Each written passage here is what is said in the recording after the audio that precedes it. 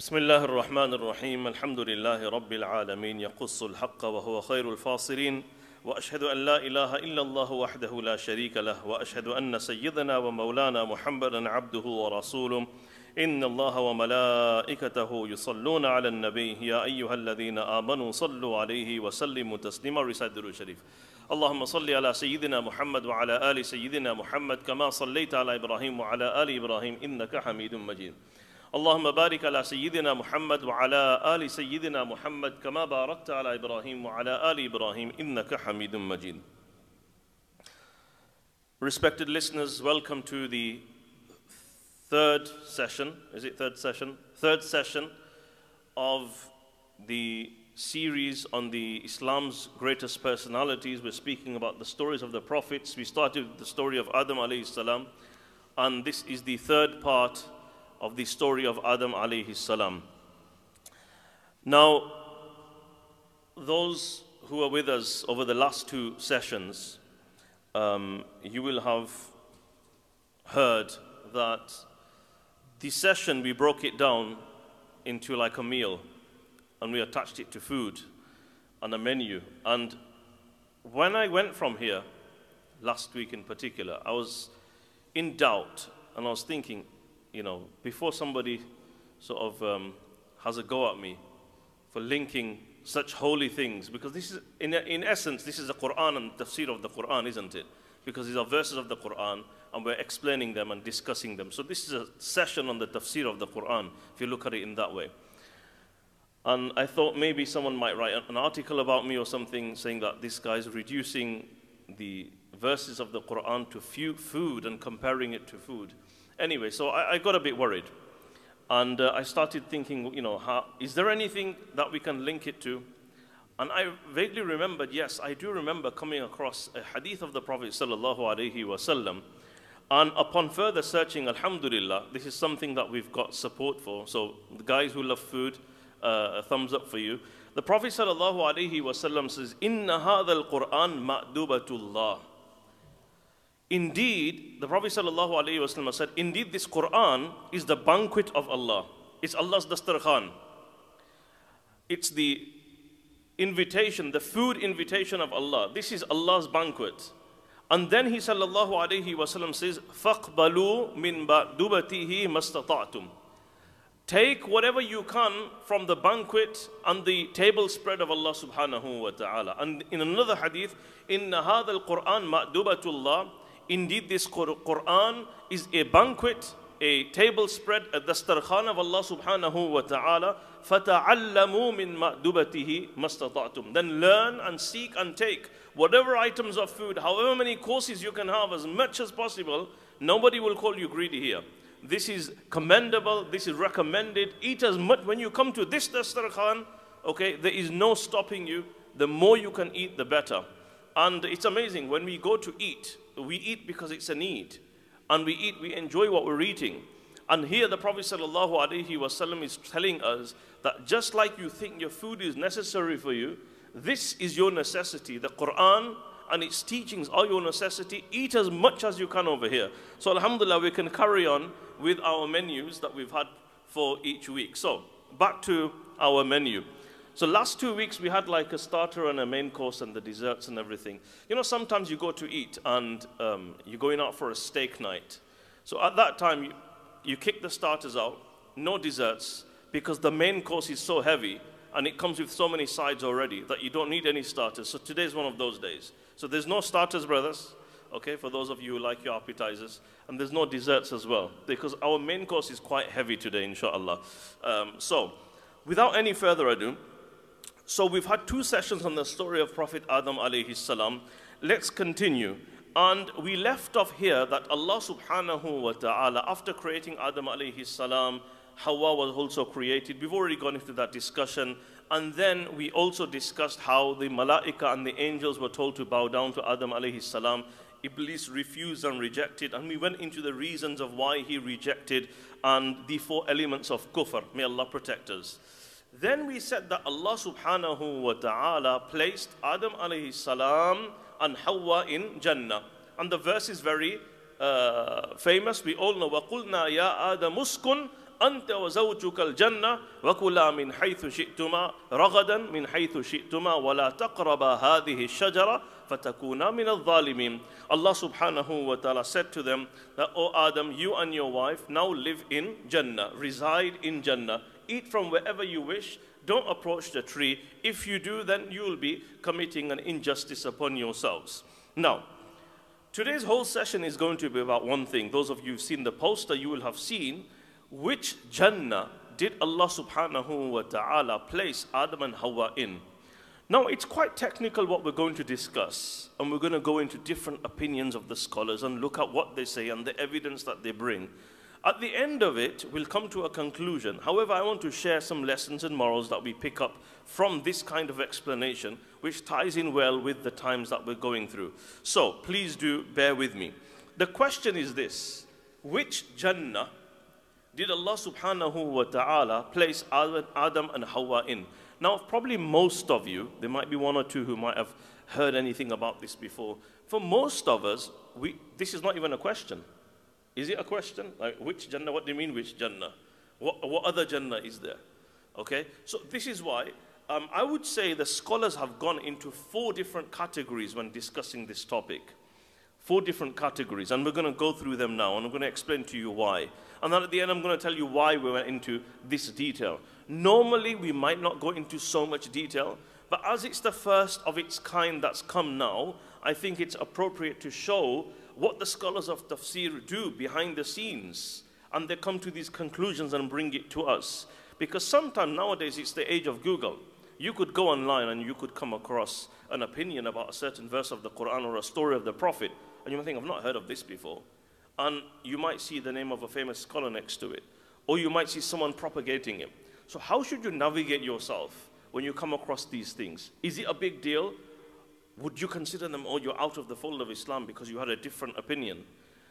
Should this be circulated? Should we tell everybody about? Inshallah, more on that at the end. So, which Jannah did Allah subhanahu wa ta'ala place Adam and Hawa in? Because we know that they were in Jannah. Everybody knows that. So, there's four opinions, I think. Yeah, so number 1. The first opinion is the common opinion, that they were in Jannatul Khuld.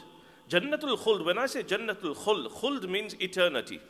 So the Jannah, which Allah has promised the believers, that once you die and you have Qiyamah, and some people will go to Jahannam, others will go to Jannah, and that Jannah will be for eternity. Descriptions in the Quran no eye has ever seen, no ear has ever heard about, no mind can comprehend. The hadith tells us the rivers that are flowing, etc. Jannatul Khuld. So the first opinion, which is the most famous one, is that they were in Jannatul Khuld. Okay? Now you might think, why are we even going into this? Because there's a lot of questions that arise. For example, if they were in Jannatul Khuld, which means the Jannah which is for eternity, and Quran Allah subhanahu wa ta'ala says, وَمَا هُمْ بِخَارِجِينَ وَمَا هُمْ بِمُخْرَجِينَ, that once you go in that Jannah, you'll never get taken out. Did Adam alayhi salam get taken out of there? Yes. If it's Jannah, how did Shaitan get inside? Jannah is a place there is no falsehood. Shaitan lied, there was falsehood. Do you understand? So these questions, will all go into all of these in a moment. So this is the first opinion. It was Jannatul Khuld. Number 2. The second opinion is that they were not in Jannatul Khuld because of some of the reasons I've mentioned and others as well. And they were in a Jannah which was in the heavens. So it's a worldly paradise, but it was in the heavens. Okay, in a high place in the heavens. Allah had made a special garden for them, which was like Jannah. It wasn't the Jannah, it was like Jannah, and that is where they were placed. And then there's a third opinion, that they were on the earth. That Jannah, which means a garden, it was actually on the earth. And then some have even gone on to say that it was in Palestine. Some have said it was in Yemen. And in Yemen in particular, they play, what is the capital of Yemen?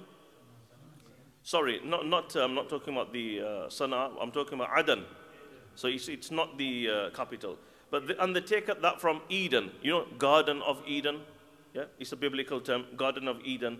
So they say, no, that is why it's called Aden, comes from Eden, because they say that was the Jannah, and that was made to be like that. And we'll go into the details. And so that's how many? 3 groups. The fourth category of scholars decided to do something which we call tawaqquf, meaning they held back from having an opinion because there's so much confusion. Because when you listen to these evidences, they make sense. When you listen to these, they make sense. And they just thought, hang on a second. Whichever one you believe, it doesn't make a difference to your theological belief in your aqeedah. In terms of, it doesn't change who you are. It doesn't have an impact on your iman. It doesn't mean you're going to go to Jannah earlier than the others. Okay? Yes, where it's problematic is the opinion of the Mu'tazila. The Mu'tazila were an offshoot of Islam, and they had heretic beliefs. So they believed, their actual belief system was corrupt. So they would believe, for example, Allah subhanahu wa ta'ala only created good, He didn't create evil. So your response, if you do something wrong, if you do something good, then of course that's from Allah. But, well, no, actually they believe all your actions, you're responsible for your actions. It's nothing to do with the qadar and the taqdeer and Allah subhanahu wa ta'ala. They used to believe things like Allah doesn't know about something until it's done. They also believe Jannah hasn't been created yet. So now you understand why they have to resort to this belief to say the Jannah which Allah speaks about where Adam alayhi salam was on the earth. Because Jannah, they believe Jannah hasn't been created yet. Okay? So I'm not talking about the Mu'tazila here. So generally the Mu'tazila are the ones who have this opinion that the Jannah in which Adam alayhi salam and Hawa lived was on earth. However, alongside them, there are others also who held this opinion. Although it's not a majority opinion, nowhere near majority, but it is an opinion that exists. And today you also have certain scholars, researchers, who look at the evidences and they might say, okay, I sort of favor this opinion. And you might come across it and you might get a bit of a shock. So I thought I'll share it with you just so that you get an understanding. So let's go in detail now. So first of all, Jannatul Khuld. Secondly, I told you, now, let's go into some of the evidences of the first group and the first category. Those who say that it was Jannatul Khuld, meaning that Jannah which is for eternity, that on the Day of Judgment Allah will enter the believers into that paradise. Why was it that? Number one, the first reason the scholars say it was that is because when we say Al-Jannah, and it comes with Alif Lam in the Quran, this is called Al-Ma'hud Al-Dhihni, meaning naturally when you say Al-Jannah to anybody, which Jannah are we talking about? Which Jannah? Okay, the Jannah of the afterlife. As soon as you say Al-Jannah, you know that's the first answer we come to. And looking at the siyaq and sabaq, meaning looking at the verses that come before this ayah and before this story and afterwards, Allah subhanahu wa ta'ala is already talking about that Jannah. And it's important to take things into context.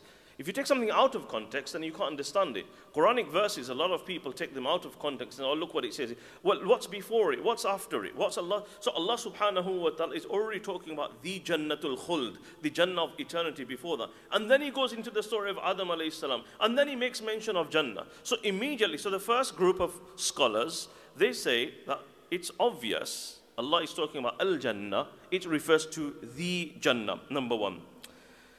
And also, we have one of the strongest dalail and proofs is the hadith of Sahih Muslim, when Allah subhanahu wa ta'ala is going to gather all of the believers on the Day of Judgment. يَجْمَعُ اللَّهُ تَبَارَكَ وَتَعَالَى النَّاسِ فَيَقُومُ الْمُؤْمِنُونَ حَتَّى تُزْلَفَ لَهُمُ الْجَنَّةِ.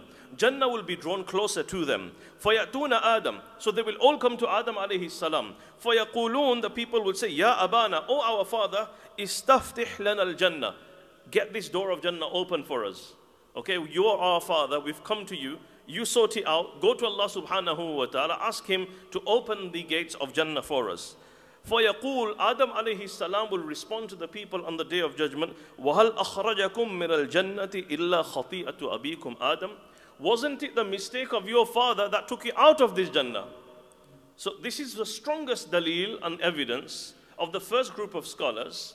Because Adam alayhi salam is categorically saying, at that Jannah he will say, that wasn't it the mistake. He didn't say a Jannah on earth or Jannah in the heavens. He's talking about the Jannah on the Day of Qiyamah.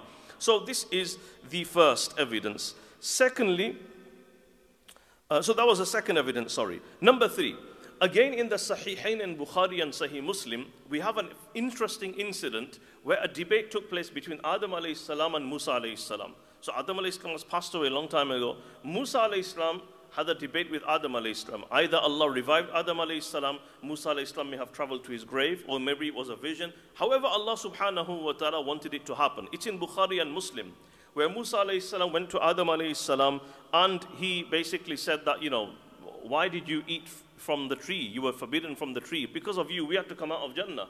Wasn't it you who caused us to do this? And Adam alayhi salam basically won the debate because he said that at the end of the day, it was the qadr of Allah subhanahu wa ta'ala. You can't blame me. You can't blame me for it. What is done, and don't blame me. The idea over here is if it was an earthly garden, which was being referred to, then Musa alayhi salam wouldn't complain and wouldn't have said, well, because of you, we got taken out. Well, you were already in the earth. Why would he complain? So that is number 3. Number 4, Adam alayhi salam, when he will say to the people, هَلْ أَخْرَجَكُم مِّنَ الْجَنَّةِ إِلَّا خَطِيئَةُ أَبِيكُمْ آدَمَ. Wasn't it the mistake of your father Adam alayhi salam that took us out of Jannah, took me out of Jannah, took you all out of Jannah? At the end of the day, we know that it wasn't a garden of the world.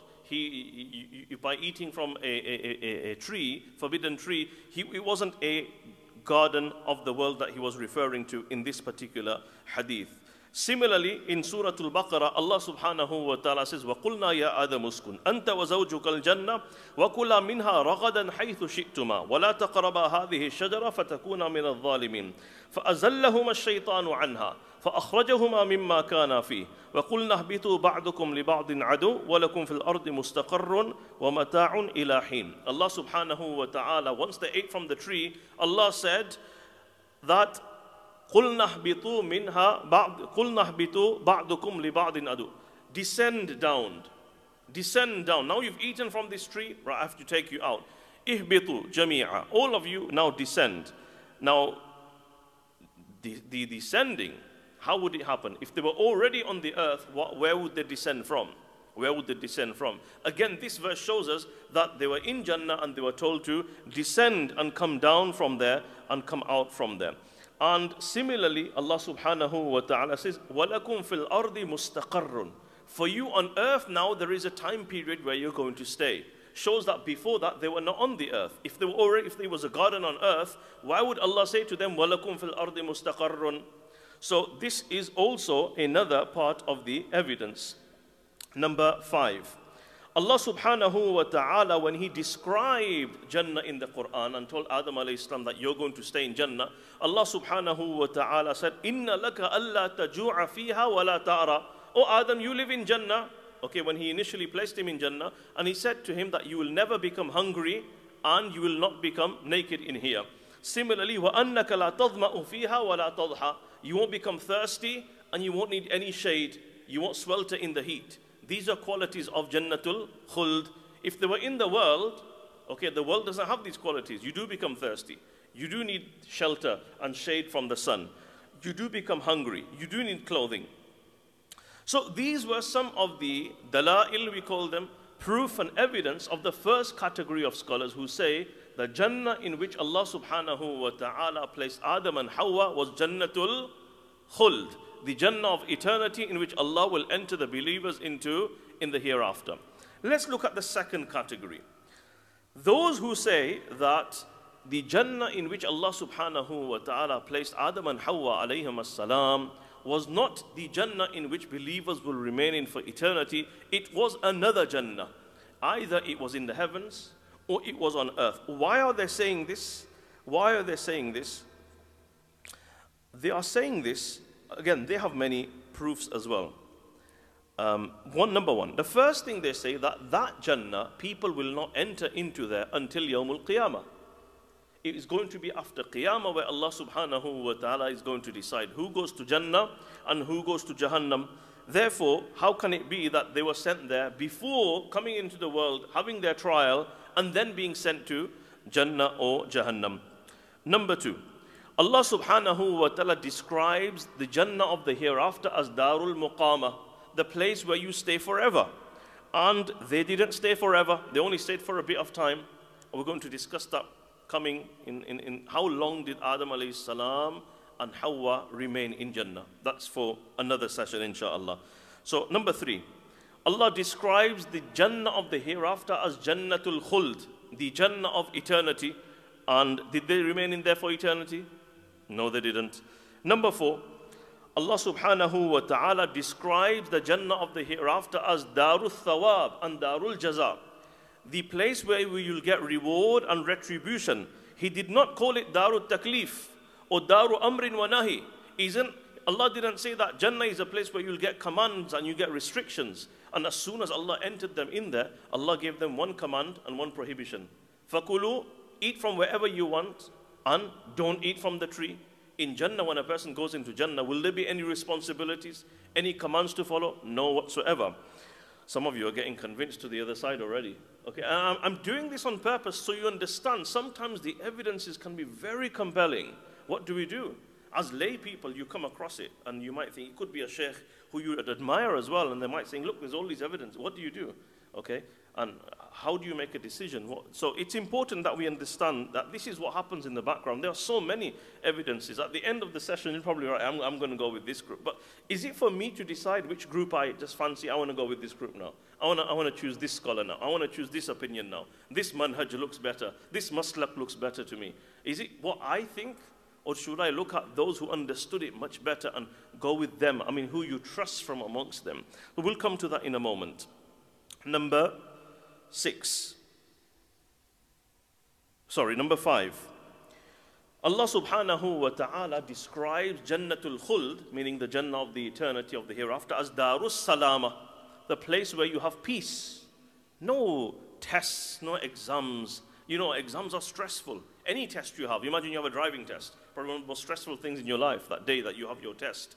So, and the fact that Adam alayhi salam, was it peaceful for him in there, or was he tested? It was a huge test, that was. So again, they say because of that, such a great test, as a result of which he didn't pass in that test, and then he had to come out of there. That can't be Jannatul Khuld. This is what they're saying. Number 6, Allah subhanahu wa ta'ala described Jannah as a place where he will never be disobeyed. And we find that Allah subhanahu wa ta'ala tells us in the Quran that Adam alayhi salam, he ate from the tree. And shaitan also disobeyed Allah subhanahu wa ta'ala. Number 7, Allah subhanahu wa ta'ala describes Jannah as a place there is no khawf, there is no fear, and there is no grief. And we find that our parents, Adam and Hawa, they experienced fear and also grief as well whilst they were there. Allah subhanahu wa ta'ala, number 8, he calls it Darus Salam. Darus Salam, the place where you're safe. Was Adam and Hawa safe from the fitna? No, they weren't. Number 9, Allah calls it Darul Qarar, the place where you adopt residency forever. And were they able to stay there forever, long term? No. Number 10, Allah subhanahu wa ta'ala says, once the people of Jannah enter Jannah, وَمَا هُمْ بِمُخْرَجِينَ, they will never be taken out. Were they taken out? Yes, they were. Number 11, لَا يَمَسُّهُمْ فِيهَا نَصَبٌ. Allah subhanahu wa ta'ala says it's a place where you'll never feel any kind of worry, pain, tiredness. Whereas Adam alayhi salam, when he ate from the tree, what happened? He became exposed. His clothes came off. There was a nur which covered the private areas so that they hadn't even seen their own private areas before. This nur vanished. The nur that was covering their private areas also vanished. So he became totally exposed. When he saw himself, he was scared. So he began to run. This is in the hadith. He began to run, and Allah subhanahu wa ta'ala says, Adam, where are you going? Are you running from me? And Adam alayhi salam says, no, Allah, I'm ashamed of you. I'm ashamed of what I've done. I'm ashamed of you. And we've been told Jannah isn't a place where a person will be ashamed or worried about anything. It's a place of peace. Similarly, Allah subhanahu wa ta'ala tells us, this is number 12, that la laghwun fiha wa la ta'thim. Jannah is a place there will be no falsehood in there and there will be no sin in there. Whereas Adam alayhi salam heard the falsehood and the sin of shaitan, Iblis, didn't he? Number 13, لا يسمعون فيها لغوا ولا كذابا. Allah tells us Jannah is a place nobody will ever hear any kind of lies. And Adam alayhi salam heard the lies of Iblis. What did Iblis say? Wallahi, I take the qasam of Allah. You eat from this tree, you live forever. I'm a well-wisher for you. I'm so sincere in giving you advice. And he lied and he heard the lies. Whereas Quran says in Jannah, there will be no lies. Similarly, Allah subhanahu wa ta'ala has named Jannah as Maq'ad Sidq, a place of truthfulness. A place of truthfulness, whereas Iblis lied there and he made a false promise as well. Number 15, Allah subhanahu wa ta'ala, when creating Adam alayhi salam, what did he say to the malaika? Inni ja'ilun fil ardi khalifa. I'm making my khalifa, my deputy on earth. So these ulama, they say, he didn't say, I'm making my deputy in Jannah. I'm making my deputy on the earth. And then the malaika said, تَجْعَلُ فِيهَا مَنْ يُفْسِدُ فِيهَا وَيَسْفِكُ الدِّمَاء. So if Allah is creating on the earth, what was he doing in Jannah? So again, this is why they are saying that Jannah means garden in Arabic. So it was a beautiful garden on earth. That's what they're trying to say. Number 16, Allah subhanahu wa ta'ala tells us in the Quran that Iblis said to Adam alayhi salam, هَلْ أَدُلُّكَ عَلَى شَجَرَةِ الْخُلْدِ وَمُلْكٍ لَا يَبْلَى. O Adam, when he whispered, فَوَسْوَسَ لَهُمَ الشَّيْطَانِ, when he whispered, what did he say? Adam, shall I tell you of a tree that if you eat from that tree, you will remain forever. You will always stay alive and you will get such kingdom that will never expire. It will never expire, never corrode. Adam alayhi salam got excited. Yeah, of course, I'd love to stay in Jannah forever. Now, the ulama, they say, if Allah subhanahu wa ta'ala had placed Adam alayhi salam in Jannatul Khuld, why would he believe what the Iblis said? Because that Jannah is already for eternity. Are you following? Yeah? Okay, so he would have said, how can you show me something that Allah's already given to me? Allah's already put me in Jannatul Khuld, a Jannah of eternity. If I eat from the tree, how will that make me live forever even more? I'm already in a Jannah that's going to exist forever and ever. This is what they are saying. Number 17, there are many proofs they are bringing. Number 17, if Allah subhanahu wa ta'ala had placed Adam alayhi salam in Jannatul Khuld. Jannatul Khuld is a very pure place. Only pure people go in there. How did Iblis go in there?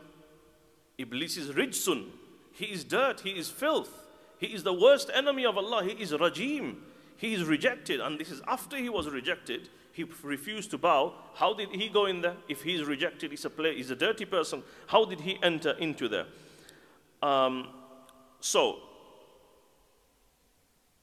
that's number 17. 18.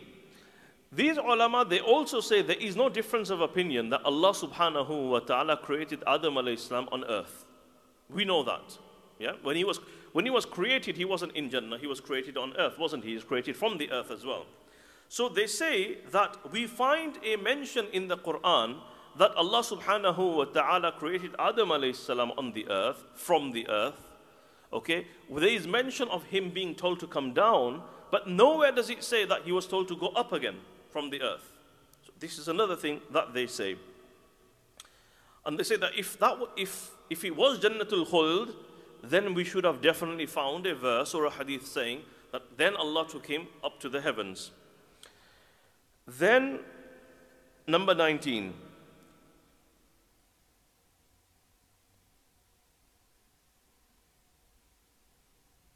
Another evidence they have is if it was Jannatul Khuld, Allah subhanahu wa ta'ala already told Adam alayhi salam regarding his age, that he's going to live for 1,000 years. If you remember last week we spoke about the story with Dawud alayhi salam. So he already knew that he's not going to live forever. And we went into the story, so we won't go into that. Number 20, we know, now this is what they say, we know that above the heavens, when you go above the heavens, it's not a place where someone who is made of soil, clay, mud would exist. Okay, again, this is talking very literal sense. Okay, so this is one of the other things that they mention. Of course, by the time it goes up and it goes into a different atmosphere, what would happen to the human body, etc. Number 21. Allah subhanahu wa ta'ala says, وَأَمَّا الَّذِينَ سُعِدُوا فَفِي الْجَنَّةِ خَالِدِينَ فِيهَا مَا دَامَتِ السَّمَاوَاتُ وَالْأَرْضِ إِلَّا مَا شَاءَ رَبُّكَ Allah subhanahu wa ta'ala says, أَطَاءً غَيْرَ مَجْذُوذ. That the fact that a person who is a believer and goes into paradise, they will remain in Jannah forever. And Jannah is something that will not be taken and snatched away from you. And why was it that if they were in Jannah, it got taken away from them? Number 22, we know that Jannah is not a place where you are given any duties. It's a place where you relax and eat from wherever you want, whatever you want. Whereas they were given a duty, and that was to stay away from the tree. So, a lot of dalail there. And I can imagine some of them you can think are quite convincing as well. So let's look at the counter evidence. What they say to the first group. So this second group are now countering the opinions of the first category. The first category was the ulama who say that the Jannah in which Allah subhanahu wa ta'ala placed Adam alayhi salam and Hawa was Jannatul Khuld. So this second category of ulama who say that it was on the earth, they are now countering and answering their sort of evidence and their proof. What they say, first of all,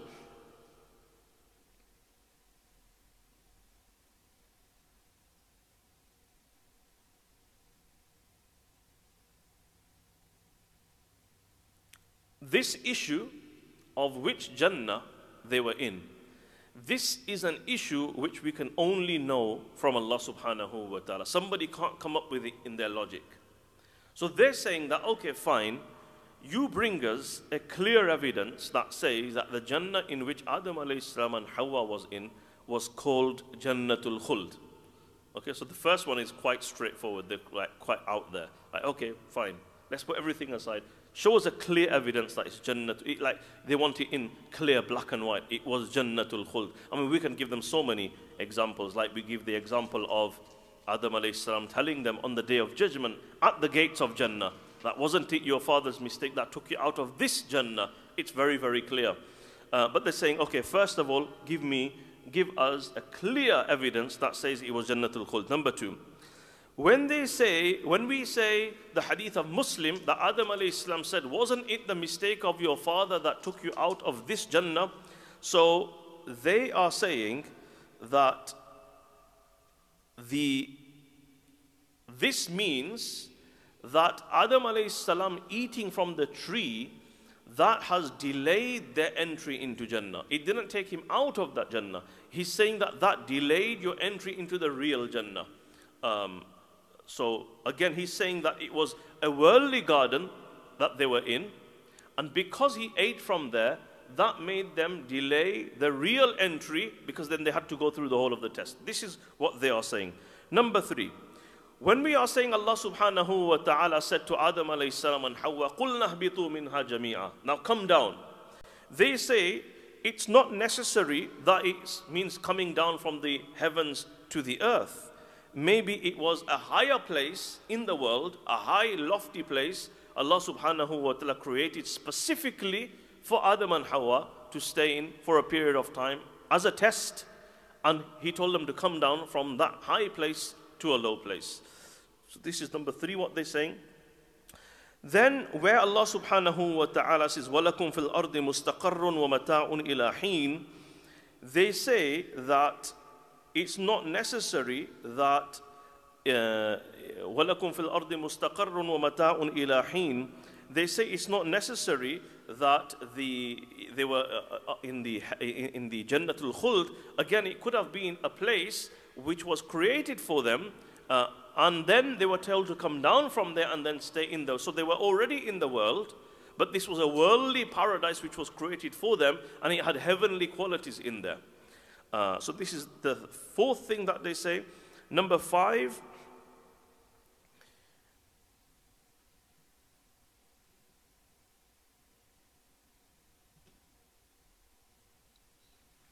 we spoke about how Iblis came to Adam alayhi salam and said, shall I not show you a tree that if you eat from it, you'll remain forever? So they say that, look, living forever can also mean living for a long time. It doesn't mean eternity. So this is one thing that they say. And similarly, they also say that there are many other places in the Quran where Allah mentions Al-Jannah. They don't all mean Jannah. There are some places that mean Jannah, meaning Jannatul Khuld. But for example, Allah subhanahu wa ta'ala speaks about the story of the person with two gardens, for example. That is Jannah also. Just remember the word Jannana. Jim, Noon, and Noon. When it comes together, Jannana. Okay, it means something that is hidden, concealed. This is why when there is an unborn baby, we call it in Arabic, concentrate on the words, on the letters. We call the unborn baby Janeen. Janeen. So you can tell the woman is pregnant. Okay, she looks bloated. Okay, her stomach is blown up. You can tell, but can you see the baby? No. This is why we call the baby Janeen. An unborn baby is called in Arabic Janeen. Similarly, when a sane person, temporarily becomes insane, what do we call them in Arabic? Majnoon. Again, Jim Noon. Because you can see he looks perfectly fine, but something's gone wrong in there. It's covered up. Okay, his faculties of his intellect has been covered up. Okay, so we call them Majnoon, or we call it Junoon. Similarly, what can you think of any other words like this? Our best friends. Jinn. Okay, jinn. Can we see the jinn? Okay, so again, the jinn, for example, Jim and Noon. So we have Janeen, and we have Junoon, and we have the jinn. And same as Jannah. Jannah. You can't see what's inside because it's covered by trees. You know, there's a lot of trees, orchards, branches, and leaves. And because of that, you can't see inside. This is why it's called Jannah. So a garden, an orchard, is also called Jannah as well. And this is why Jannah will be called Jannah as well, because it is so heavily sort of surrounded with trees that you can't see inside it. So they say that in the world, Allah subhanahu wa ta'ala speaks about, in the Quran, He speaks about Jannah on many occasions. Yes, some of the times He's talking about Jannatul Khuld, but many a times He's referring to a story of a garden. So these are some of the things that they have said. Now let's go into the Dalail and the verses of the Quran. The first group of ulama, they say, regarding that it's Jannatul Khuld. What do they answer? So, first of all, they say, how is it Jannatul Khuld? And some of the criticism and the questions that arise on these topics, what does it mean? So, first of all, they're saying, well, Jannah is a place where you stay in it forever. You can't be taken out from it. How is it that Adam alayhi salam was in Jannatul Khuld, but he got taken out? So, what we say to them is, okay, don't we believe that the Prophet sallallahu alaihi wasallam, during the night of Mi'raj, he was taken into Jannah in physical bodily form? We say yes. Everybody says yes. Ahlul Sunnati wal Jama'ah say yes. Maybe others might not, but Ahlul Sunnati wal Jama'ah believe the Prophet sallallahu alaihi wasallam's ascension was in physical bodily form. It was miraculous in the sense of time, but in nature it was done in physical form. It wasn't a dream. Had it been a dream, why would the kuffar of Quraysh have so many doubts and suspicion? I mean, you can go anywhere in your dream. We go all loads of places, don't we? Yeah? Don't we? Yeah, you can be anywhere, anytime in your dream. No one to stop you. If it was a dream, there was nothing remarkable about it. Everybody dreams. Dream on. But this wasn't a dream. This is why they rejected it. They refuted it immediately. And Sayyidina Abu Bakr radiyallahu ta'ala anhu earned his title of As-Siddiq because he believed in the truthfulness of something that was remarkable, unbelievable, but he believed it immediately. So, over here they say, the Prophet sallallahu alaihi wasallam went in Jannatul Khuld, and then he came out of there as well. You believe that, you should believe this also. Adam alayhi salam and Hawa, they lived in Jannatul Khuld, in the Jannah of eternity, and yes, they were told to come out of there. Now you might say, well, you're not supposed to come out of Jannah. Yes, that is after Qiyamah. That is after Qiyamah. Once you've lived in this world and you've gone through the test, and then once Allah has made a decision that based on what you've done, here you go to Jannah, you go to Jahannam, then there will be khulud, la maut, there will be no death and eternity from then onwards. Not before that. And Adam alayhi salam and Hawa were placed in Jannah way before all of this happened. Thus, it's an exception. And so this is the answer they give. And regarding the waswasa of shaitan, again, there are answers given to that as well. So Adam alayhi salam was told to come out of Jannah. However, he wasn't sent down to the earth yet. And in between that period, the eating from the tree takes place. So Adam alayhi salam, and remember, we also hear so many ahadith that tell us before the prophethood of the Prophet sallallahu alaihi wasallam, the jinn would go up to the heavens.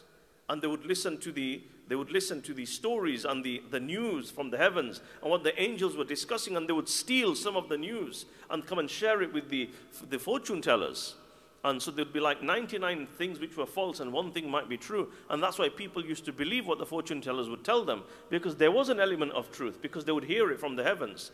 And when the Quran, meaning the prophethood, was granted to the Prophet sallallahu alaihi wasallam, we hear about the shooting star. As a result of which, whenever these jinn and the shayateen would climb up to the heavens, they would get shot by the shooting star. And that's when they realized something great has happened. Let's go roaming, searching the earth. وَإِذْ صَرَفْنَا إِلَيْكَ نَفَرٌ مِّنَ الْجِنِّ قُلْ أُوحِيَ إِلَيَّ أَنَّهُ اسْتَمَعَ نَفَرٌ مِّنَ الْجِنِّ فَقَالُوا إِنَّا سَمِعْنَا قُرْآنًا عَجَبًا. We hear that the jinn went searching, and then they realized, oh, we know why we are prevented from hearing the real sky news. Okay, why? Is because the Quran has been revealed on the Prophet sallallahu alaihi wasallam, and a group of them come, they listen to the Quran, they're really impressed, and they even accept Islam as well. So they used to go to the heavens as well. So this is way back in time, before any of this happened. If Shaitan was still there and Iblis was still there, and he was able to somehow pass this message on to Adam alayhi salam, we'll go more into that, in how that happened later on in the story, inshallah, the waswasa of Iblis. So this is another dalil which can be mentioned in regards to this. And if Allah subhanahu wa ta'ala wanted to enter them into Jannatul Khuld, the Jannah of eternity, for a period, for the sake of testing them, it's up to Allah subhanahu wa ta'ala, and He can do that. And keeping in mind that, again, the same issue is, once Qiyamah is done, then you will have the final decision that is made. Now, we come to the end of this discussion, and to round it up, we have, I said, there's 4 categories. The first is of the Jamhur ulama.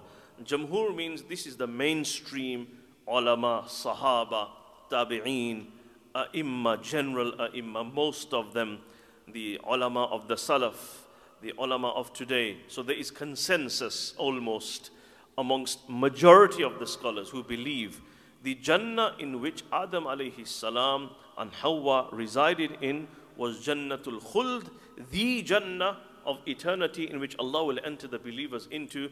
Ibn Kathir also is of this opinion. Imam al-Qurtubi is of this opinion.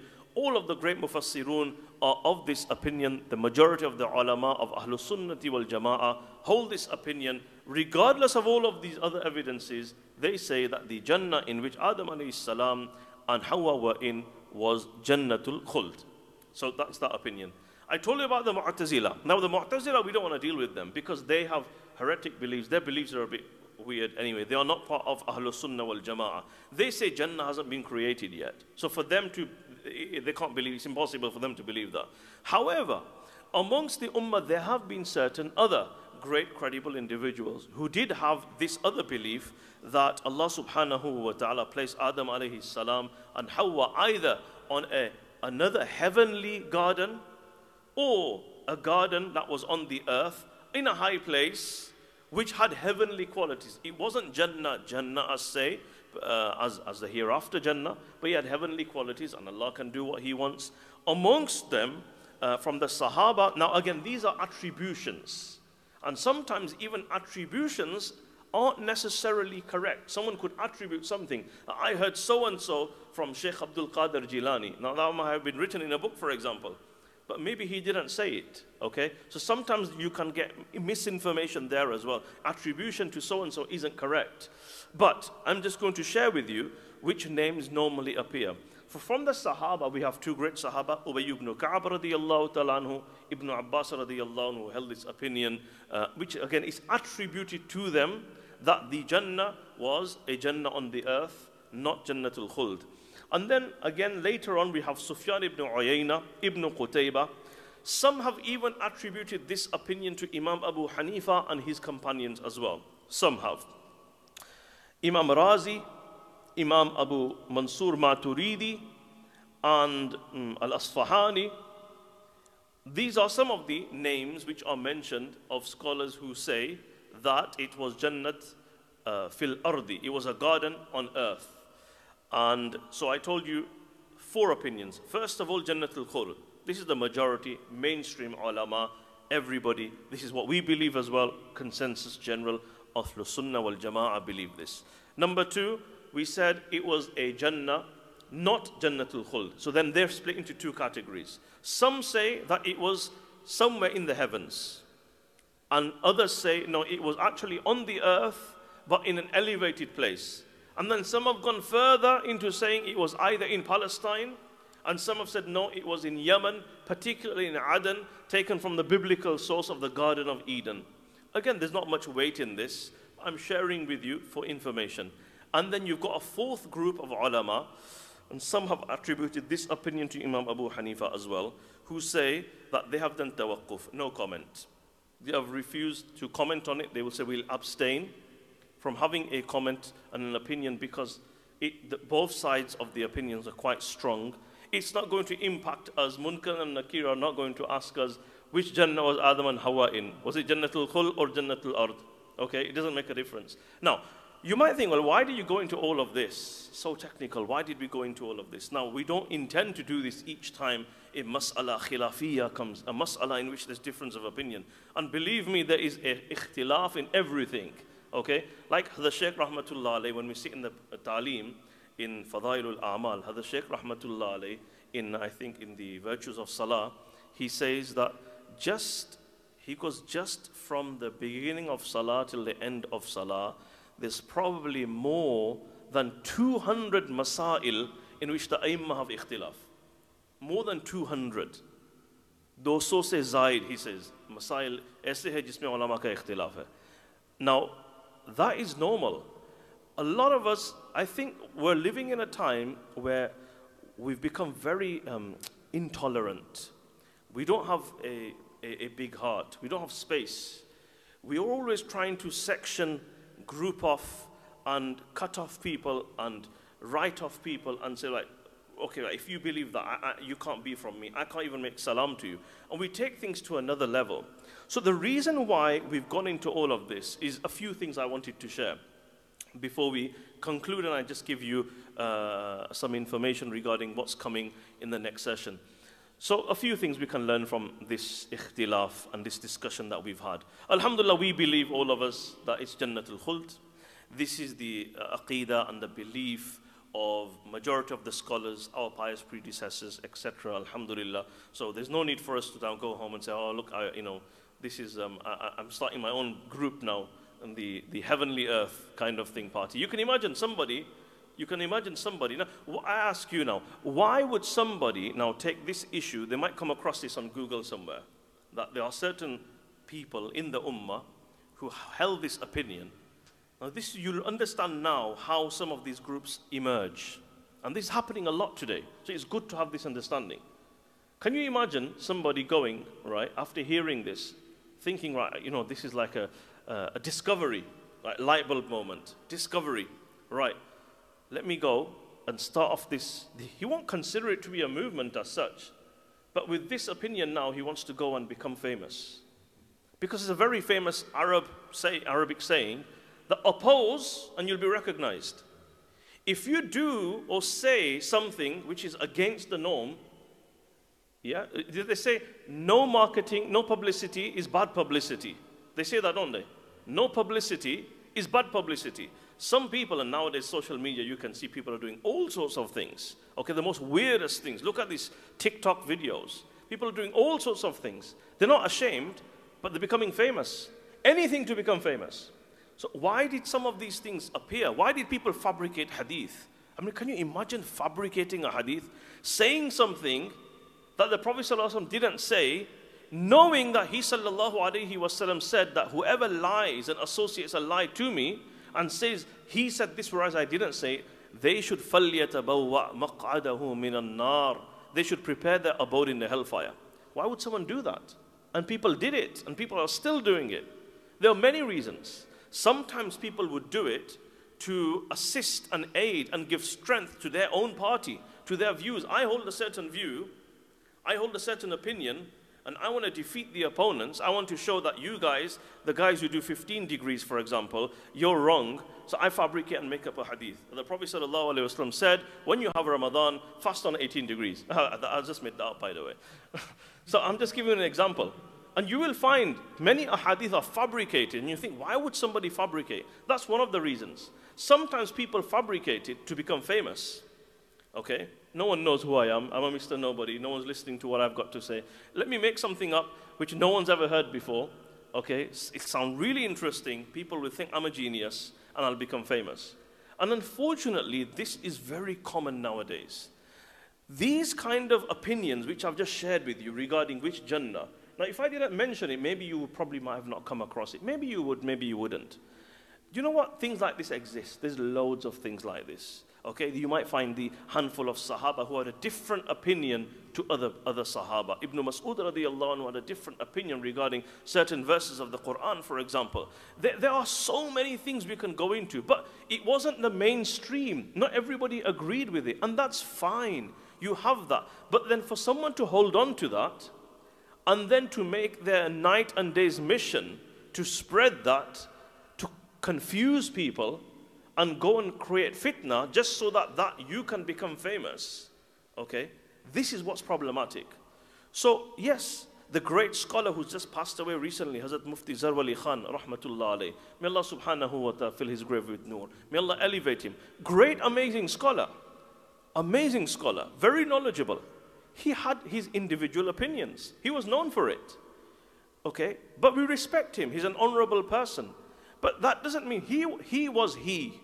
Okay, he was he, right? That doesn't mean other sort of lay people should then take from him his individual, we call them the isolated opinions. Every great scholar who's got good research, a thorough understanding, will have certain isolated opinions. This is not the mainstream. Now, if somebody was to only take those isolated opinions, okay, like for example, we've got loads of people who become famous. Ghamdi Sahib, for example, Javed Ghamdi. Very, very clear example. Very famous in Pakistan. Why would he not be? Why wouldn't he be? From UK, if you send a question, this guy's very famous. I don't want you to go and study him now, okay? But this is you go online, he's got thousands and thousands and thousands of followers. Why? Because if you ask him, for example, in the UK, we're in the summer months, our fasts are very, very long. You know, what should we do in this situation? Clearly, he's going to say, in the Quran says, Allah doesn't want any difficulty upon you. Allah wants ease upon you. So instead of fasting in July, why don't you fast in February? This is what he'll say. He's saying that. He said that. Okay? That's one example. And he'll do that with everything. And he'll back it up with Quran.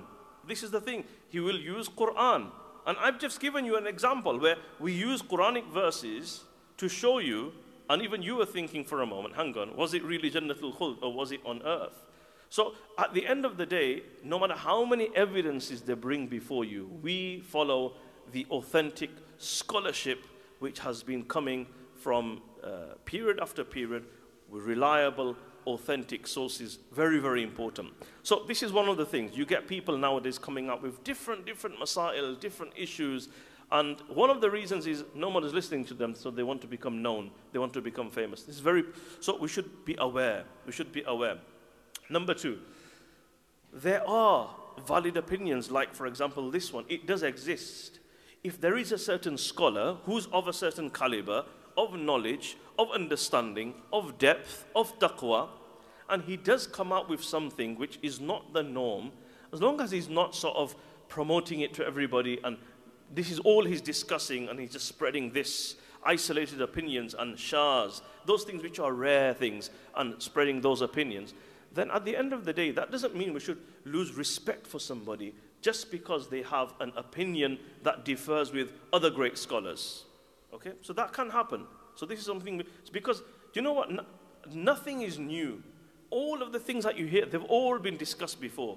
Thousands of years of scholars, of scholarship. You'll find all of these opinions. Somebody must have had some opinion. Okay, so if a scholar does differ with somebody else, that doesn't mean that we discard them. We take the good from them. And as long as they're not promoting these isolated opinions all the time, it's just something maybe they said, okay? They're not making a whole, discussion out of it. They're not going on about it all the time. They're not confusing the people. Then it's fine.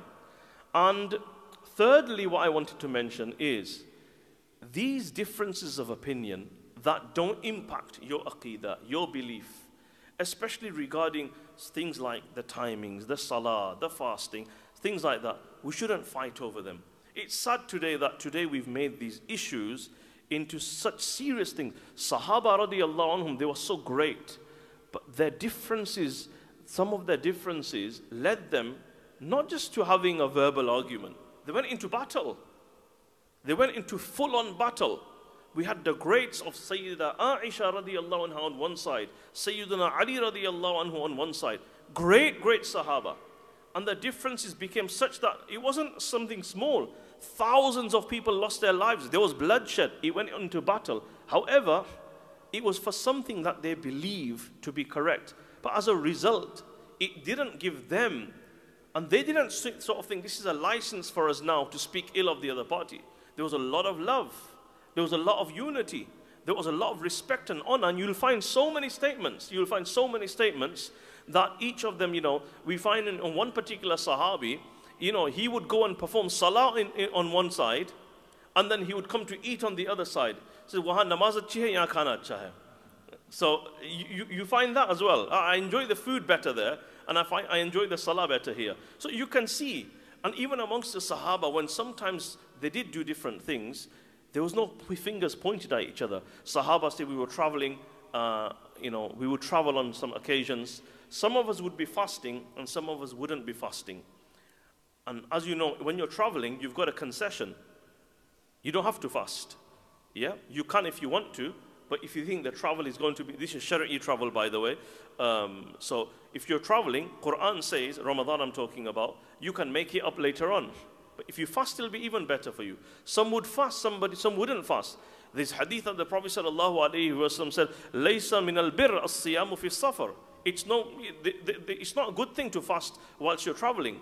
But on the other side, Quran says also that if you fast, it'll be better. So some would fast, some wouldn't fast. The main point is this: the Sahaba say nobody would criticize each other. The fasting people wouldn't criticize those who are not fasting. Those who are not fasting wouldn't criticize the ones that were fasting. Similarly, we have every Ramadan, the issue arises regarding the moon sighting, regarding the salah times, regarding the degrees. Now again, it's not for you and me to discuss. This is nothing new. Just like these masail are not new. These are old masail. They've been going on for years and years. Let the people who are discussing and debating this, let them discuss it. We have respect and utmost honor for the ulama, for the scholars, and we carry on. You believe one group to be correct, that's fine, go with them. The one you trust, the scholars that you trust, you follow them. You find doing Eid on a certain day, you listen to what they had to say, and you're convinced, you follow that. You want to do the other one, trying to get everyone together and uniting them. Well, if they believe so strongly on what they're believing in, you're not going to. It's not practically possible. You cannot bring it together. I know I'm killing your hope over here. You might think this guy's a killjoy. We're all working for unity. Well, unity today doesn't mean we hold each other's hands, because we're all different. Not everybody's going to see the way you're seeing, and that's fine. Amongst the Sahaba, the best of people, the cleanest hearts, okay, they didn't see eye to eye on a lot of things, on a lot of issues. That doesn't mean that, they had to all be in one room doing the same thing. No.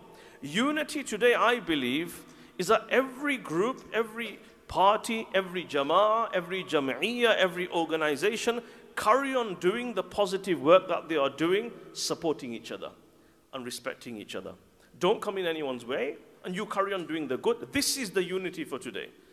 expecting everybody to come together to hold hands and you know, हमारा Quran एक है, हमारा Kaaba एक है, मुसलमान सिर्फ एक नहीं. Well, that's not going to happen. That is not going to happen. The Prophet ﷺ even prayed for this, that make the ummah one, united, and he was told that that is not going to happen. The ummah is not going to be united. So we have to look at it from a practical perspective, and us being united means that we carry on doing the positive work that we are able to do with the tawfiq of Allah, and we honor each other. It's sad to see in every party, in every jam'iyyah, in every organization, Tabligh, for example, we've had a disaster. It's an absolute disaster what's happened, and it's so sad, and it's becoming worse and worse and worse. There's a split, and it's not just in Tabligh, everywhere. And we take this so seriously at times that we're not willing to make salam to each other. I mean, is it that serious? You're actually considering the other person worse than a disbeliever. With a disbeliever, you'll say please, you'll say thank you, you'll welcome them. But your own Muslim brother, just because, this is, again, it's nothing to do with Iman. You're not going to get questioned in the grave. Did you follow Nizamuddin or did you follow the Shura? Okay? Did you do Raf'ul Yadayn or you didn't do Raf'ul Yadayn? Something as simple as Raf'ul Yadayn and Amin bil Jahar, for example, people make a fight out of that. Whereas these things are not even wajib. It's preferable. One Imam says, Imam Abu Hanifa prefers, it's better that you say Amin quietly. The Shafi'iyah prefer the Amin said loudly. If a Shafi'i said it quietly, will his namaz be broken? No. If a Hanafi was to say it loudly, will something happen? No, it's not so serious that your salah is not valid, but sometimes we hold on to these things. My question is, how can you hate somebody because of the deen? This is what's happening. We're hating people because of the religion. It just doesn't make sense. We're breaking off with people, and we don't say, okay, you have a mas'ala, someone does, nowadays, before it was, you know, okay, you are from our masjid, we did Eid on one day. If you're from another masjid, you did Eid on another day. Now we have within our own masajid, our own maslak, we have people celebrating Eid on 2 days. Okay, but does that mean that you stop talking to each other because of an Islamic ruling that they chose to follow? No, that's just so un-Islamic. Which Islamic ruling are you following that is making you do something so un-Islamic that your entry into Jannah is jeopardized because you've stopped talking to somebody? And the Prophet ﷺ says that you're only allowed, if you have a fallout with somebody, okay, you're allowed to stop talking to them for 3 days. This is talking about like your own brother or your own sister or your own uncle or your own auntie. We're talking about severing ties. And this is happening within families, your close family members. Yeah, you have a fallout with somebody else. I mean, that's up to them. If they want to talk to you, you don't want to talk to them, you make salam to them, that's fine. But we're talking about family members between whom ties and relationship is necessary. Somebody stopped talking to their uncle, their dad's own brother. Why? Just because they do Eid on another day. I mean, does that make sense? Okay, somebody stopped talking to another friend of his. Why? Just because he chose to raise his hands in the salah or say Ameen loudly or put his hands in a certain way. I mean, how can you hate somebody and cause a split based on an Islamic ruling which doesn't have an impact? Where you put your hand, yes, there is a way, there's a method. It's better we stick to the method that we've been taught and you rely on the scholars. If somebody holds it there, it's not a reason to cause a division and have enmity in the hearts. May Allah subhanahu wa ta'ala give us the love for each other. May Allah subhanahu wa ta'ala keep us united. I conclude by mentioning, so that was that discussion and a few lessons which we take from there. Now, just to give you an idea of what's coming and what we're going to discuss. After Allah subhanahu wa ta'ala placed Adam alayhi salam and Hawa in Jannah, now you're going to say, which Jannah was it? Okay, so Jannatul Khuld, okay, that's what we believe. And he told them not to eat from the tree, simple, okay? You can eat from wherever you wish, don't go near this tree. And what happened after that? So Adam alayhi salam and Hawa are in Jannah, and we find فَوَسْوَسَ إِلَيْهِ الشَّيْطَانِ. Shaitan made an evil suggestion to Adam alayhi salam, waswasa. We'll talk about that more in the next session, inshallah, regarding what is a waswasa and how to protect ourselves from the waswasa. So he made him an evil suggestion. What did he say? قَالَ يَا آدَمُ هَلْ أَدُلُّكَ عَلَى شَجَرَةِ الْخُلْدِ وَمُلْكٍ لَا يَبْلَى. shall I not show you of a tree of eternity and a kingdom that if you eat from this tree, you will remain forever. And also, Allah will give you a kingdom that will not decay. It will never end. So, now, do you know all these blessings that you've got in Jannah, do you want them to stay forever? So he was deceiving him. He deceived him. He tricked him. Okay, Adam alayhi salam was naive at this time. Okay, a believer is gullible. A believer is naive. And this is what the Prophet sallallahu alaihi wasallam tells us. Whereas shaitan, okay, this was taghreer, this was deceit, this was forgery, and this was lying, blatant lying. And not only did he do this, he took the qasam of Allah. A believer is naive. If somebody comes to you and he says, Wallahi, brother, qasme, okay, maki qasam, he gives you so many qasams to tell you, this is original, brother. You know, in the beginning, you might doubt the guy, okay, but when he gives you all these qasams, are you going to doubt somebody? Okay, if you're a simple person, you won't. But if you like him, okay, okay, you're going to doubt him. Okay, even if he says qasam, you're not because you're like him as well. And this is exactly what happened over here. This is the example the Prophet sallallahu alaihi wasallam gives. What did he say? He says, qasme, bro, Adam, bro, qasme, look, let me tell you something. Inni lakuma laminan nasihin. Do you know me? Wallahi, brother, I am only a well-wisher for you. I wish you. This is what he did. He deceived him, and he took Allah's name, and he said, I am only a well-wisher for you. So then Allah subhanahu wa ta'ala, وَقَاسَمَهُمَا, He gave them qasams. Inni lakuma laminan nasihin. He deceived him, he tricked him. And the Prophet sallallahu alaihi wasallam says, Al-mu'minu ghirrun kareem, wal-fajiru khibbun la'im. A believer is naive, gullible, and kind. A believer, you get tricked easily because you don't know all the ins and outs of all how the people do trickery in the world. So if somebody comes to a believer, a true believer, okay, you're naive, yeah, okay. Because your concern is more akhirah, it's more deen, you're more religious, you're more focused on doing good things and helping. You've not seen the world and how people trick each other and all the fraudsters and all the scums and everything. You get this email coming from, someone from Nigeria wants to transfer to you so many millions of pounds. Okay, people fall for it. Simple-minded people, naive.